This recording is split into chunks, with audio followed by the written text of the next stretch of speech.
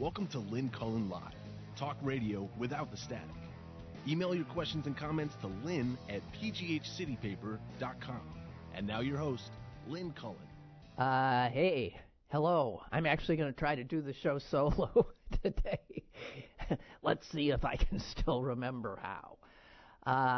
Just a few tidbits after the funeral. I was able to listen to most of it in my car after I left the show, and then later I was able to see some of the interactions. The one thing that I heard that I found really, I guess, wonderful was that H.W. Bush had an awful lot of input into that service. He pretty much chose all the eulogists, and in fact, two of the eulogists came to visit him and read their eulogies to him. And I think it was John Meacham, the historian, who said that while Bush gave him the go-ahead, he also uncomfortably said, I mean, there's just too much of me in there, isn't there? He was always uncomfortable. It's a particular kind of upper-class WASP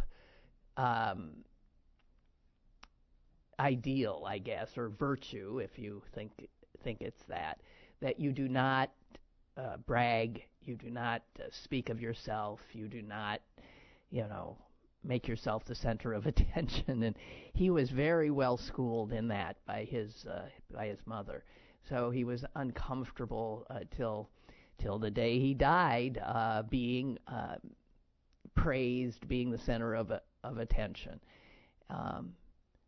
I heard somebody saying that when they opened his presidential library and all this past presidents came to, extol his virtues, and he was just miserable. He was sitting, in the front row, staring at the floor through the whole thing.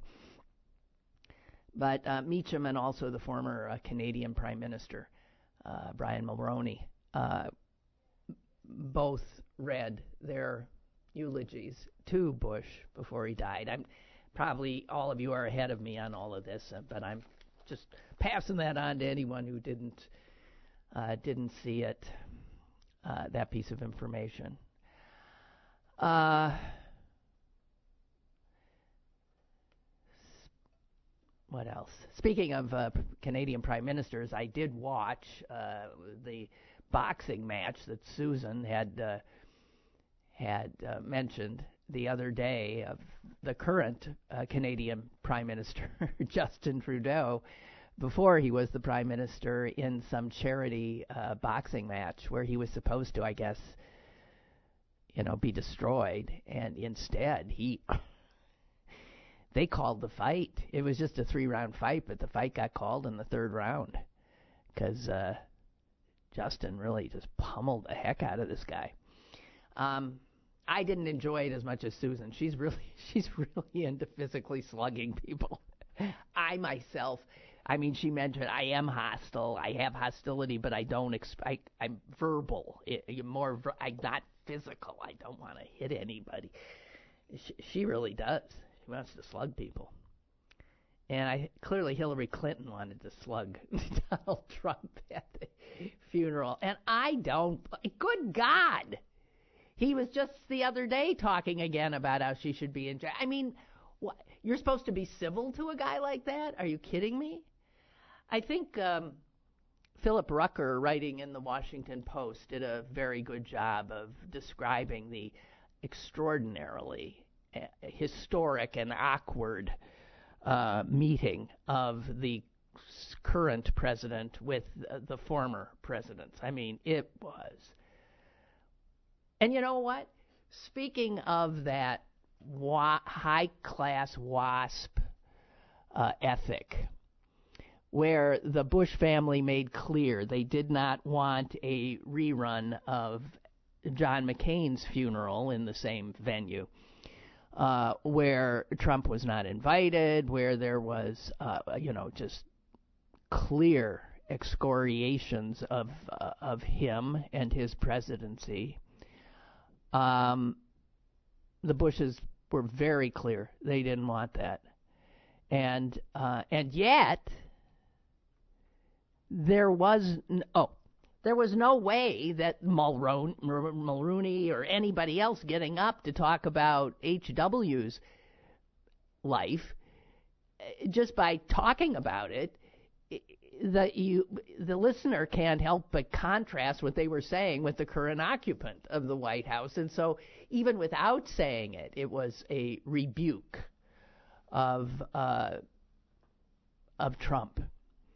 There was no way of avoiding that, simply by talking about the way that H.W. comported himself. Also, though, I think I lost my train of thought. The upper class WASP thing of we don't make a scene, everything is handled traditionally, and I actually think, as I saw clips of Trump sitting there in the National Cathedral, miserable, uncomfortable, looking like he was barely able to contain himself, like a pouting child forced to sit through some grown-up thing. In some ways, that what the Bushes asked for was probably the greatest way of putting him down that there was. Much more effective than, like, taking him on in any way. Just forcing him to sit quietly and not have it be about him. Wow, that's huge punishment. Not have it be about him. And listening to people recount how a decent human being, an honorable man, approached the job. He had to be unbelievably uncomfortable. And all you have to do is look at it to see how miserable he was. So in some ways, the Bushes, by saying, we will not have this be about him, we will offer him an invitation, a handshake, we will be perfectly civil to him, might have been the best way of getting him. I don't think that was what they were thinking, but as I look at him in the videos, it's incredible. Philip Rucker, who I mentioned a second ago in the Washington Post, wrote the piece for the Post on the funeral, and I think really did a great job if you hadn't been able to see it. I'll read a bit. From the moment he crossed the transept of the soaring Washington National Cathedral, tore off his overcoat, and took his seat in the front pew, President Trump was an outsider. When the others sang an opening hymn, his mouth did not move. When the others read the Apostles' Creed, he stood stoically mute. And when one eulogist after another testified to George H.W. Bush's integrity and character and honesty and bravery and compassion, Trump sat and listened, often with his lips pursed and his arms crossed over his chest.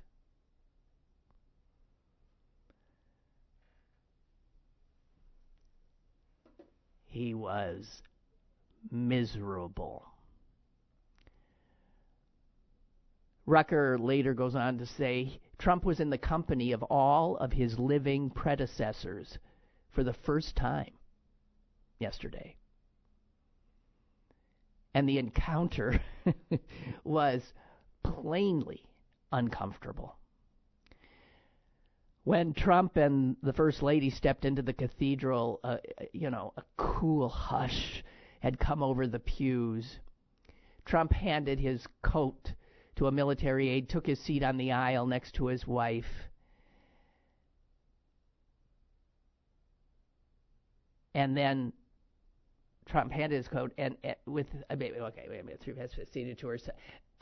three past presidents, First Lady is seated to her side. First was the president Trump said was illegitimate, Barack Obama. Then the First Lady he called a profligate spender of tax dollars, Michelle Obama. Then the president he called the worst abuser of women, that'd be Bill Clinton. Then the First Lady and Secretary of State he said should be in jail, Hillary Clinton. And then the president he said was the second worst president behind Obama, Jimmy Carter. And then Rosalind Carter, who for some reason he hasn't gotten around to trashing.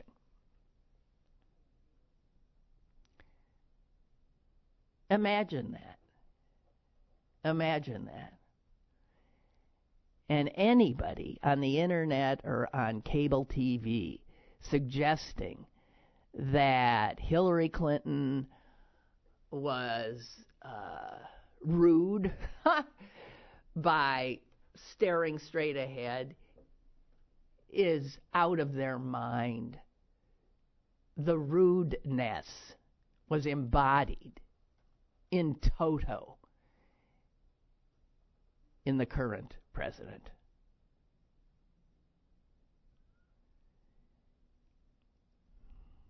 So, just saying.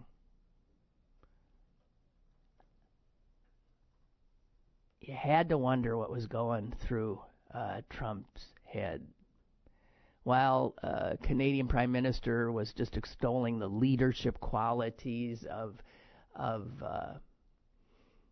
Bush and of how he didn't hate anybody, Trump sat there crossing his arms over his chest, holding his hands like he does between his knees, leaning forward.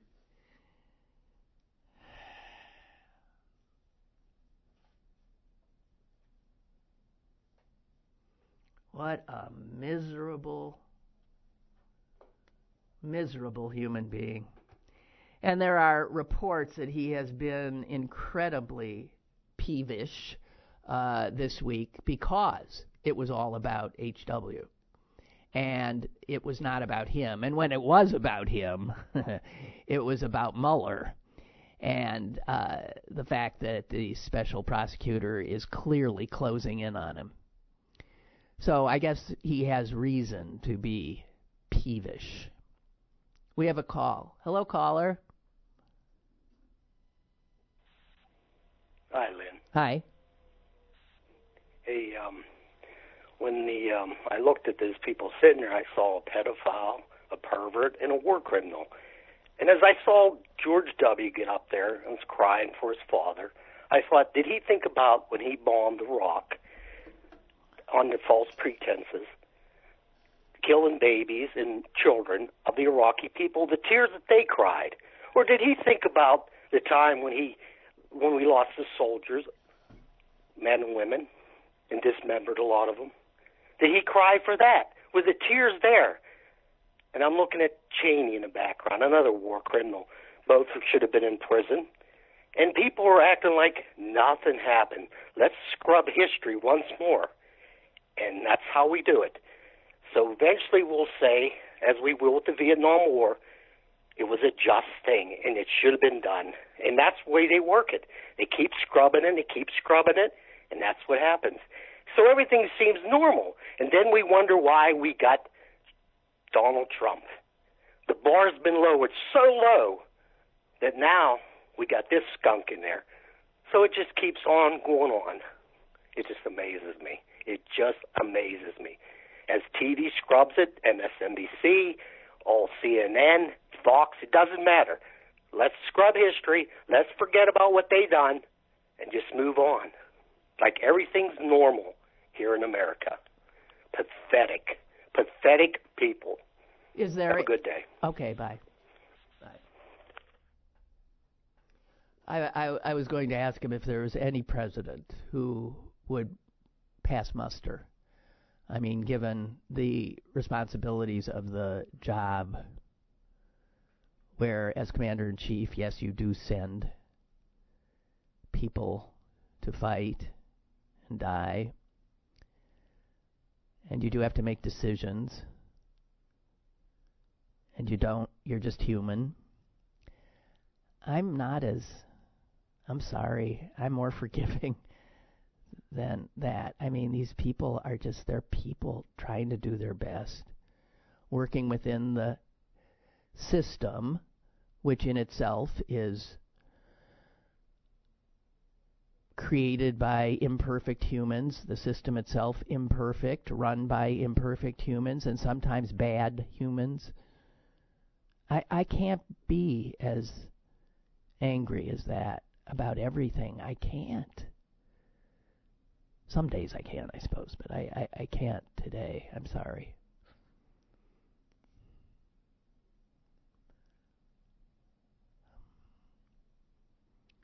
I mean, we're human beings. Complicated. Good angels, bad angels.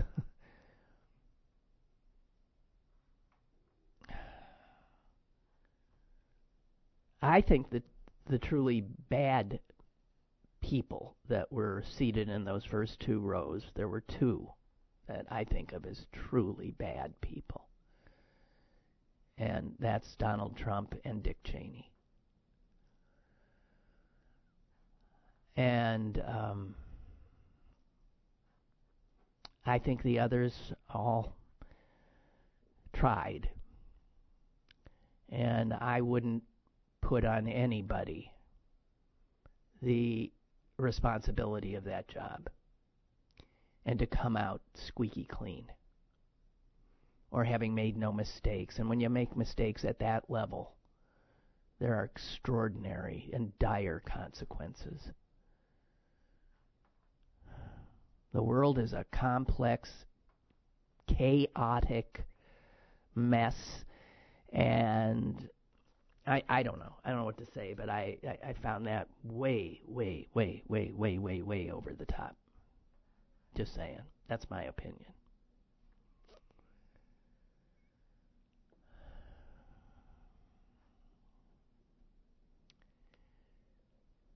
Getting back to Trump, there's a psychiatrist at Yale who keeps talking about how insane he is.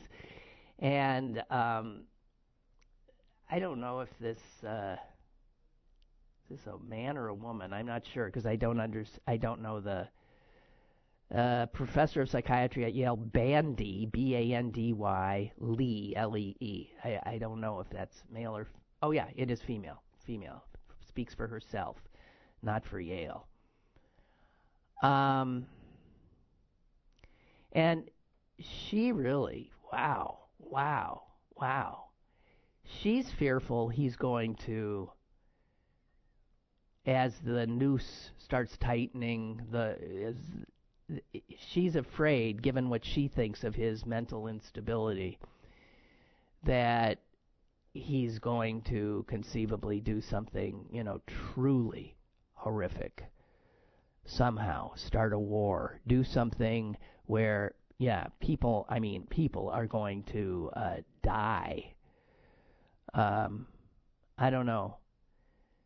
She says this: the sense of grandiose omnipotence that he displays is especially appealing to the people who comprise his base, because she sees people who are drawn to him as extremely emotionally needy.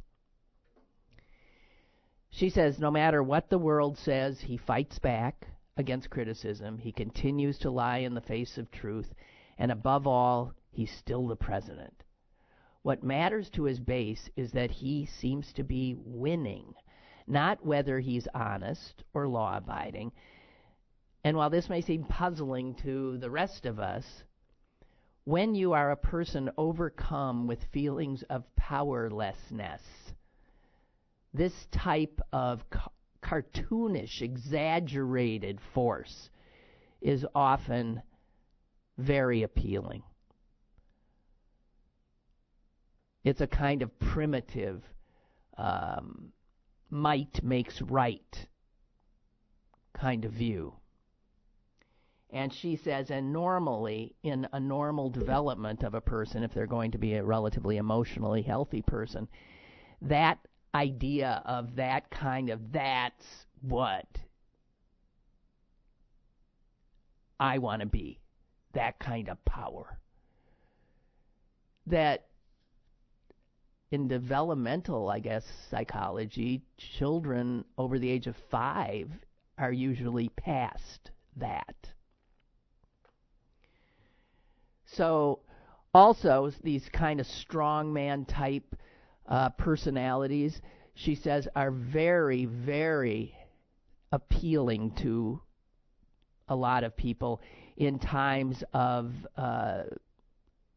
socioeconomic turmoil, crisis. People are less rational. They're fearful. And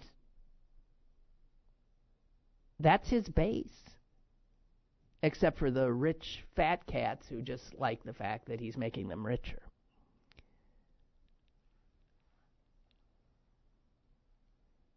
So when she was asked, what's your biggest concern, she says this: in my 20 years of studying personality structure while treating violent offenders,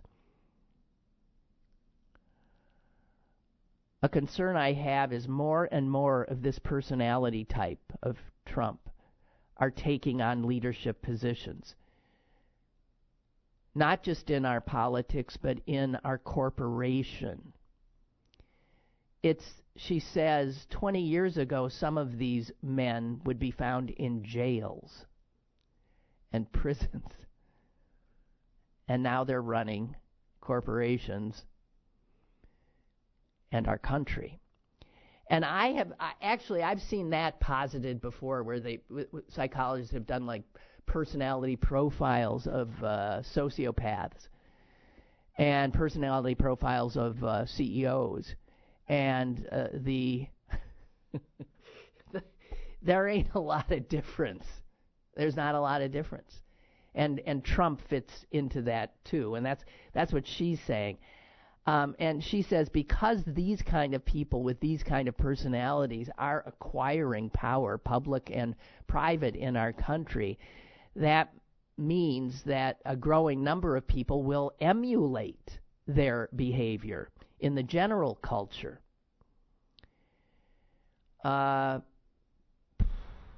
She says people who are emotionally wounded seek omnipotent parental figures.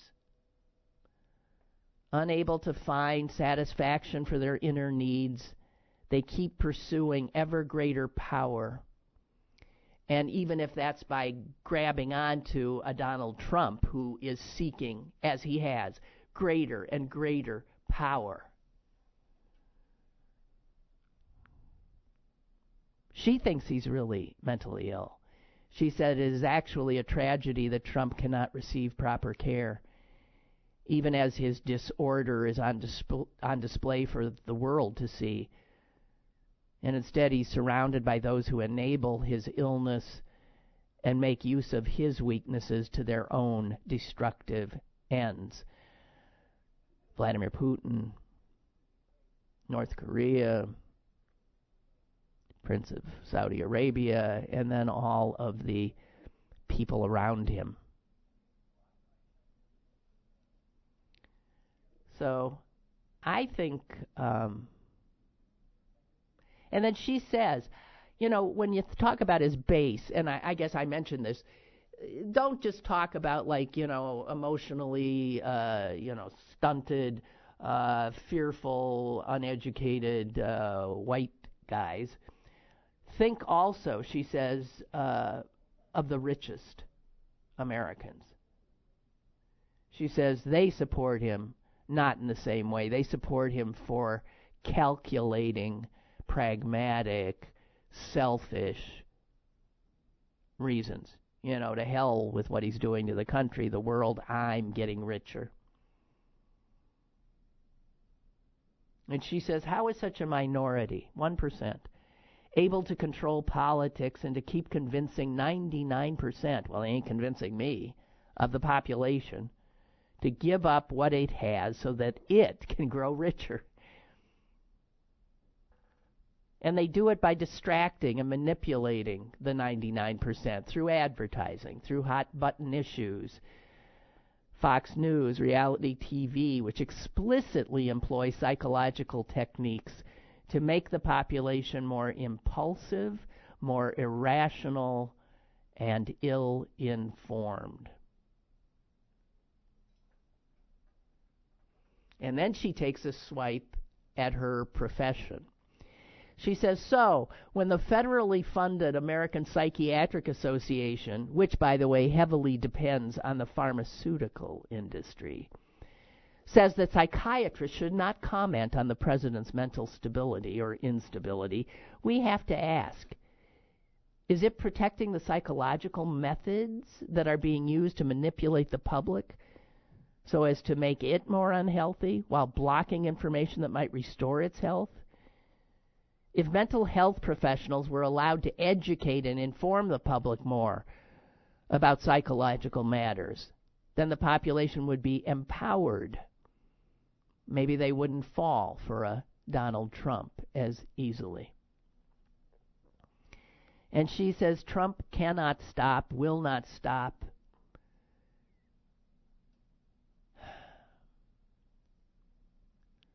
She says the rallies he holds are like life's blood to him, and you can see that. You can see that. I don't know. And then she says, the way he should be treated, he should be removed. Treatment of his condition involves removing the sick individual from others around him who are enabling him. Trump shows how powerful mental sickness is. His unfettered access to people through Twitter is as dangerous, she says, as his unfettered access to the nuclear codes, since he is laying the groundwork for a culture of violence that can unleash epidemics of violence. This is why waiting for the next decision of voters in 2020 is itself dangerous and, in fact, reckless in its lack of understanding of the present danger this president poses. That's Yale psychiatry professor Bandy Lee. God. I mean, if she's right, we are so in trouble.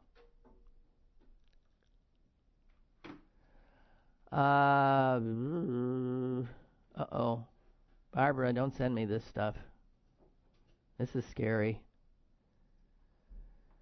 Co-director of a program at the Brennan Center for Justice, this is published in The Atlantic, told MSNBC's Morning Joe, I guess today, that there is little to no congressional oversight over the president's emergency powers. And that could allow President Trump to declare martial law and even to shut down portions of the Internet. There is a vast set of laws, an entire parallel legal regime that becomes available to the president if he declares an emergency. We're talking about powers to shut down wire communications, to freeze America's bank accounts, to deploy the military to act as a domestic police force, and more. Now, this is scary. This is scary. This law has been in place for more than 40 years. And I guess we never thought there'd be a lunatic in the White House.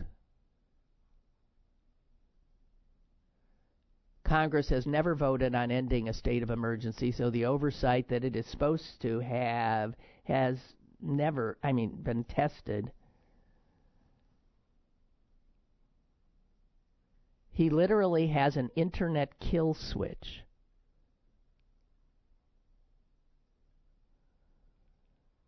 One of the things we have to worry about in our current political environment is that Congress and the courts might not be willing to step in.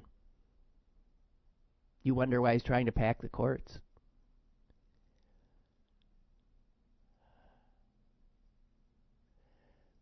So we have a system now where that gives the president an incredible amount of power and then just crosses its fingers that Congress and the courts will somehow step in, but you can't think that anymore.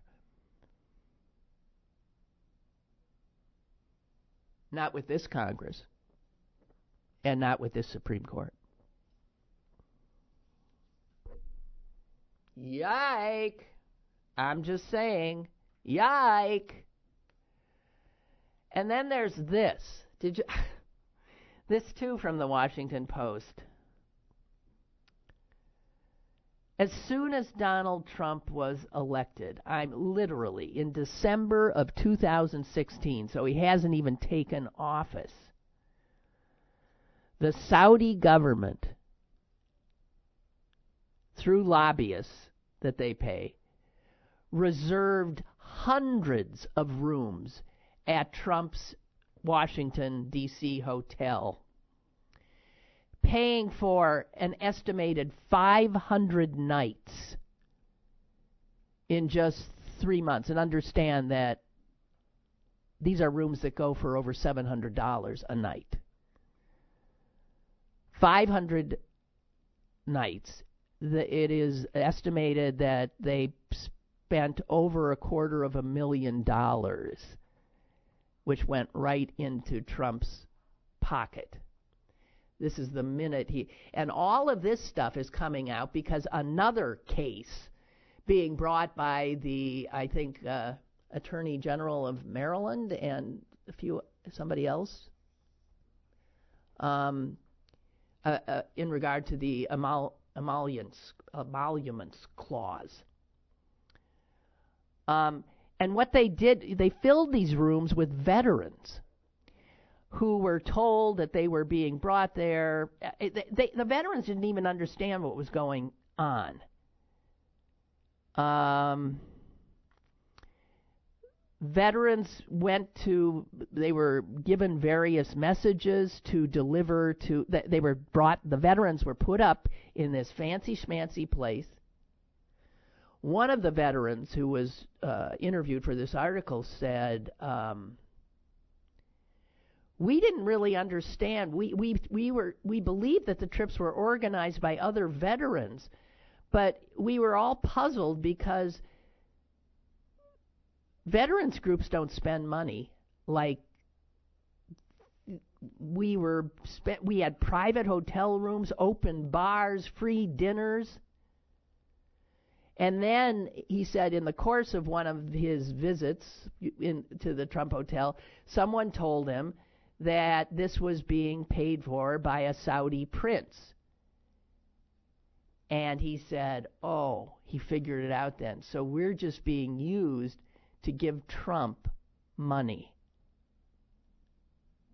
Yeah. They also were being used. They were brought to Capitol Hill and told what to tell their own congresspeople, where they were lobbying against a bill that the Saudi government did not want. So they corralled these veterans, wined and dined them. The veterans didn't, you have to, good God. It said this was reported by several news outlets last year. But, again, in all the chaos of the Trump presidency, it was just a blip. Oh, and off it went because of some other horrific thing that happened, the next day. There were 6 trips during which the groups grew larger and the stays increased over time. And this is part of this lawsuit brought by the attorneys general in Maryland and the District of Columbia. Okay.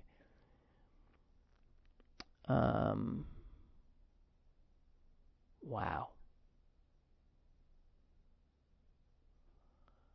The bill that they were protesting was Congress had overridden a veto from President Barack Obama and passed a law the Saudis vehemently opposed, which was called Justice Against Sponsors of Terrorism Act. Yeah, I don't think the Saudis would like that much. The new law, backed by the families of 9/11 victims, opened the door to costly litigation alleging that the Saudi government bore some blame. Some blame? I mean, 15 of the 19 hijackers were Saudis. So in response, the Saudis tried something new. To battle one of America's most revered groups, the September 11th families, they recruited allies from another revered group, veterans.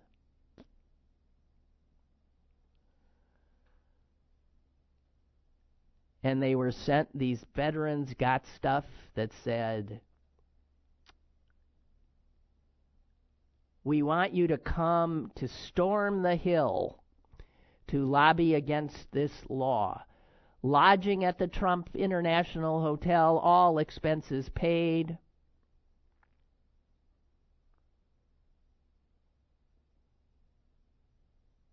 My God. And all of this being made. The guy who sent this stuff out is a member of a law firm in Madison, Wisconsin, and he was being paid by the Saudi government. Wow. Again. I mean, wow.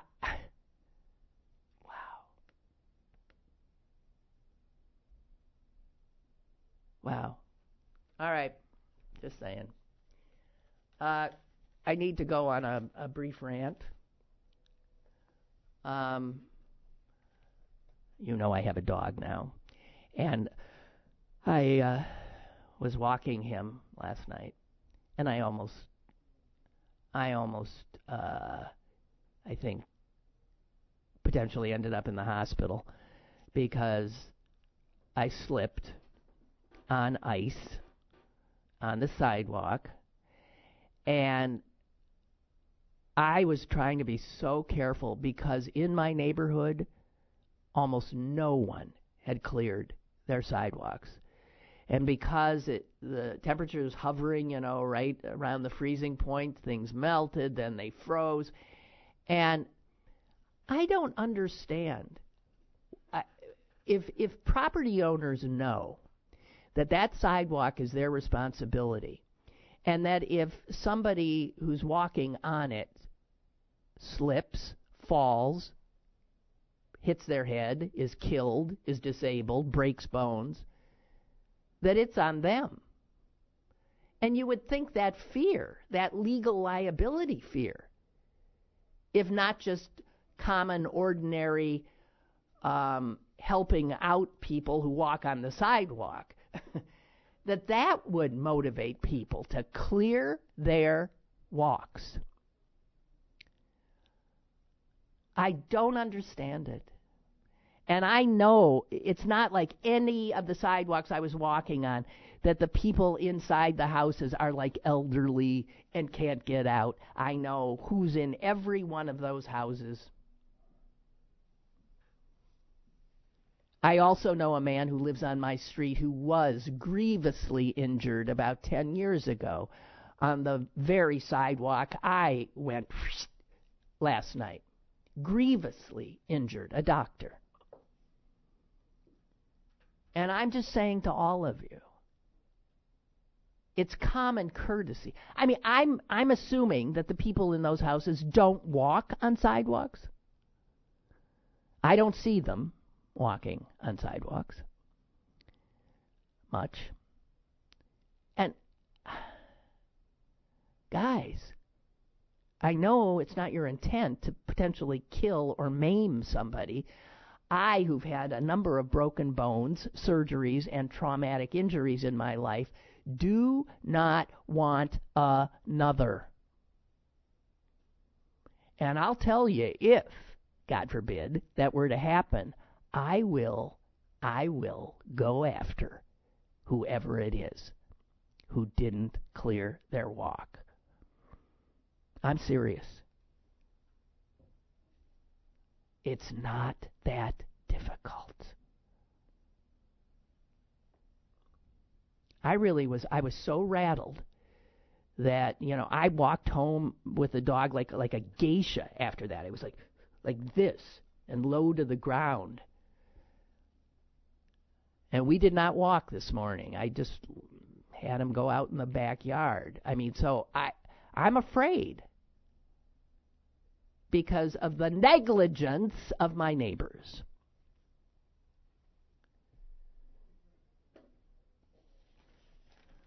There's another street near me where people park their cars, and this happens in Pittsburgh a lot, park their cars on the sidewalk. So that if you're walking on the sidewalk, you end up having to go into the street because the car, which is supposed to be in the street, is on the sidewalk. What the fuck is wrong with people? And this, by the way, is a street that is wide enough. I understand that in some real tight little city streets, you might have to cheat that. This is not such a... And I look at these people and I think, what are you thinking? This is my hostility. I have so much hostility for people around me. I just do. Like, why don't any of you ever think about what you're doing? Why don't you ever think about another human being? Sidewalks are for pedestrians. Streets are for the cars. Sidewalks are the responsibility of the homeowner. And if your sidewalk is a sheet of ice and somebody kills themselves or breaks bones, that's on you. Simple as that. We have a call. Hello, caller. Hi, Lynn. Hi. Hi, Lynn. It's free in Dubai. I don't have to worry about shoveling. Oh, I was just going to say, you took Dubai. I was thinking that, right. Yeah, but remember, I went to school in Syracuse, and there I had to do it religiously. Yes, I bet. It's just... Well, I'll tell you one... Sorry, I guess the connection is not so great. I'll just tell my story quickly and get off. But when I lived in Syracuse, I had a dog, and sometimes when it was really, really snowy, we would go out the back door, and we didn't really have a yard, so my dog would sometimes, do her business back there. And one time we shared a back parking lot with a neighboring house, and these homes were like very huge homes. Each floor would have 3 or 4 students, and the landlords would rent out. And the landlord came over to me one day, and he said, your dog going back there, you got to make sure you clean. I'm like, yeah, I do, but, it depends on what she's doing. Some I can clean, some I can't. And then I said to him, the other day when I was walking my dog, I slipped and fell on your sidewalk because you weren't keeping it clear. Whereas if you look over at mine, it's extremely clear all the time. I was obsessive about it. And he immediately shut up because he knew, I had sprained my knee on it. And he knew that to pursue anything further, he was going to get in a lot of trouble because you have to keep those sidewalks clear. That is correct. God, I'm so glad you have seconded me on this, because I came really close last night. I'm an older woman with little brittle bones. I don't need a fall. And I didn't realize how icy it was. I also have these things called yak tracks that I have on one pair of boots that are sort of like almost cleats that dig into the ice. And I wear those trying desperately not to hurt myself.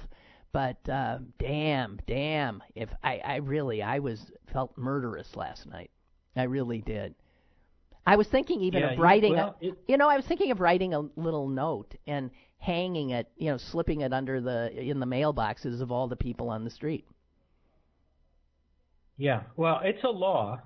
They are required to. I know in Syracuse, it was absolutely a law, and I took it very seriously. I did not want anyone slipping, and sometimes in the past I had actually done my neighbor's sidewalk. I don't know why I hadn't done it that time, but I had done it quite often for him, and that's why I was a little upset when he came over to yell at me for something kind of minor. When in fact he had abdicated this major thing. And in Syracuse, I had really good these Italian boots. I still have them here, but of course I never get to use them. You just got used to it in Syracuse. You just got used to it. I forget all the jokes. We had a lot of different jokes about it all. The different streets and the ice but it was a task just to get to campus some days. I mean, you had to really exert a lot of energy to get there. I had ski poles, the ones you use when you go skiing, and I had to use those sometimes when I would walk to campus. Wow. Just to keep myself steady on all the ice, Yep, and and also add to my jeopardy a rambunctious dog who's on a leash, who sometimes, if he sees, will bolt, and I'm in real potential trouble. But I'm yes, I'm absolutely on the warpath about this. Always wonderful to hear from you in sunny Dubai. Yeah, thanks a lot, Lynn. Talk to you soon. All righty, thank you. Bye. Bree started listening to me when he was a college student at Syracuse, as far as I know, unless he was listening before, maybe when he was in. I don't know. And now he's this guy who's all over the world all the time. Jeez, fascinating. Kurt says, my catchphrase to describe these unaware folks is, the world is full of people who leave their shopping carts in the middle of the aisle. Yeah. Well, every once in a while, I think that might be me. I don't know. We all screw up sometimes, right? But, no. And these are the same people that go out of their way, that pay people to have these green lawns with nary anything other than blades of grass in it, that take extraordinary care with that kind of thing. Probably use pesticides and God knows what else. And they won't shovel a sidewalk. I mean, come on.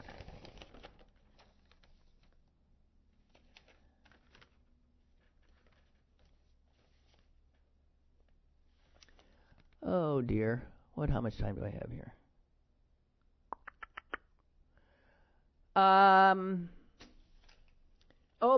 Thomas Altizer. He was an academic who wrote a book that caused Americans to go nuts. And he says here was one of the country's most hated, misunderstood, radical, and prophetic voices. He wrote a book suggesting that God was dead. And it caused such a stir that there's a famous Time magazine cover that says, "Is God dead?" I remember it. I remember it. That came out in 1966, April of 66. And this guy just was raked over the coals because he taught religion at Emory University in Atlanta, and it's lucky he wasn't run out of town on a rail. 97% of adult Americans at that time said they believed in God, and so there was just this huge backlash. Merv Griffin had him on his talk show, and the audience booed him off the set. He couldn't even, I've never seen anything like that. He said the response was a violent one, forcing the director to close the curtains, ordered the band to play forcefully, and after the event, a crowd greeted me at the stage door, threatening me. Yeah, nothing like, God-fearing people irate that you should say such a thing. Never mind freedom, God-fearing Americans, right? So, to hell with freedom of speech and everything else. And another guy says he thinks that evangelical Christianity really started to soar in a reaction to this idea that God is dead. He wrote in his memoir, "While I offended many permanently and lost every hope of a foundation grant or a major academic appointment, I have never regretted the offense that I gave." He died last week at the age, in Stroudsburg, PA. He was 91 years old, and man, is he a good-looking man. Jeez. Let me show you the guy, and of course he's got the proverbial professorial pipe. Can you see that? He handsome.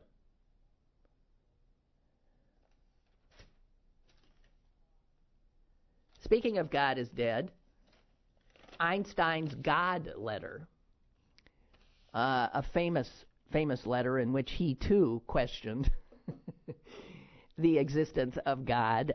He wrote it the year before his death, and it sold for $2.9 million yesterday. It's a letter he wrote to a German philosopher, and in it he doesn't really totally reject the idea of a God, but he rejects the idea of a God that most people believe in, a God that listens to your prayers and gives a hoot about you in everyday life, and stuff like that. He was more inclined to acknowledge that you could call God that's whatever, some kind of creator thing. And he thought organized religion was ridiculous. He says in the letter, "The word God is for me nothing but the expression of and product of human weakness, and the Bible a collection of venerable but still rather primitive legends. No interpretation, no matter how subtle, can for me change anything about this," he wrote. And he felt that way about his own Judaism as well as Christianity, as well as all of it, although in the letter he said he was proud to be a Jew. But the religion itself, meh. So there's that.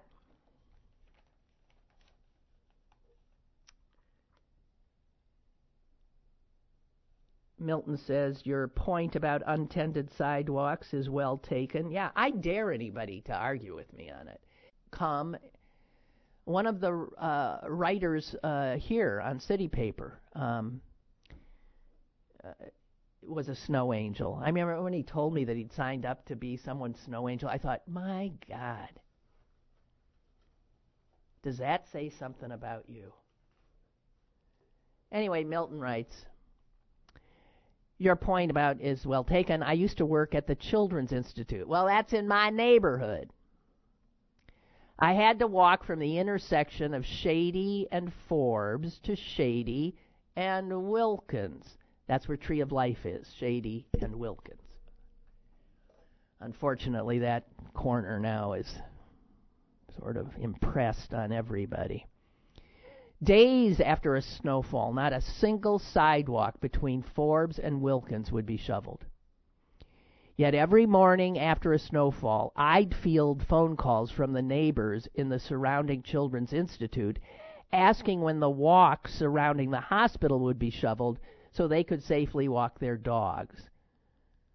This would be literally within 10 minutes of sunrise sometimes as the snow still fell. The Children's Institute, as well as the Tree of Life, were very conscientious. I can attest to that, about clearing the sidewalks around their properties. Yet private homeowners who knew that many elderly people used the walks to travel to and from the Squirrel Hill Shopping District did not. Yes, and Milton says the same thing. And in summer, the same homeowners pay hundreds of dollars weekly to maintain their pristine lawns. And let me tell you, these are people who, never walk on a sidewalk. They get in their cars, in their garages, and pull out, and they don't. I'm getting angrier as I think about this. I really am getting pissed off.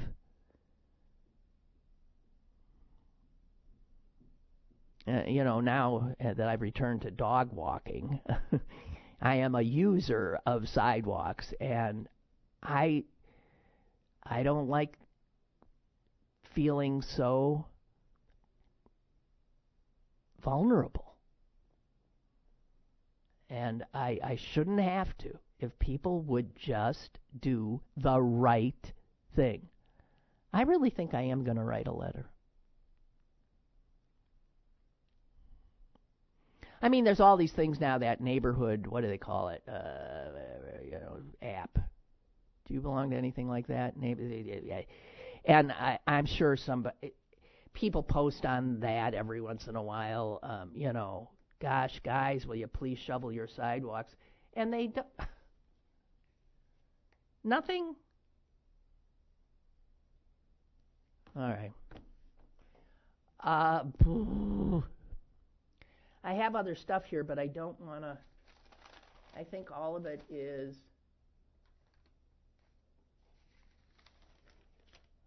Did you ever have a waterbed? There was an article about the guy who invented the waterbed. That, too, is from 1966.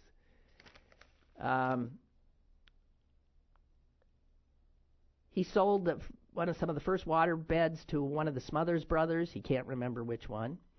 He sold one to a nudist colony. This guy was in San Francisco. Sold one to one of the Jefferson Airplane and to Hugh Hefner. Big shock there.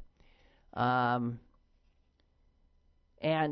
in New York City and a lot of other cities, I frankly remember, landlords, it says here that still in New York City, most standard leases in New York still contain a no waterbed rider because there was concerns of floors collapsing under their weight, water pouring out of them, and blah, blah, blah, blah, blah. In 1991, one of every 5 mattresses sold was a waterbed. I'm shocked. I slept on one only once, and I found it very odd. I really found it odd. But just a few years later, waterbed sales were... And just saying. That's a blast from the past. The waterbed, ladies and gentlemen, and I have to go because a few people around here have to catch buses, okay? Shovel your walk! Hey, my brother's on tomorrow. My brother is on tomorrow. My brother is on tomorrow. My brother is on tomorrow. And it'll be fun. I gave Susan the day off. Okay? See you tomorrow.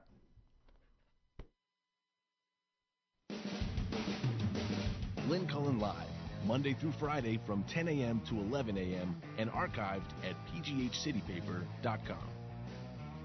The opinions expressed on Lynn Cullen Live are those of the host and do not necessarily reflect the viewpoints of Pittsburgh City Paper or its advertisers.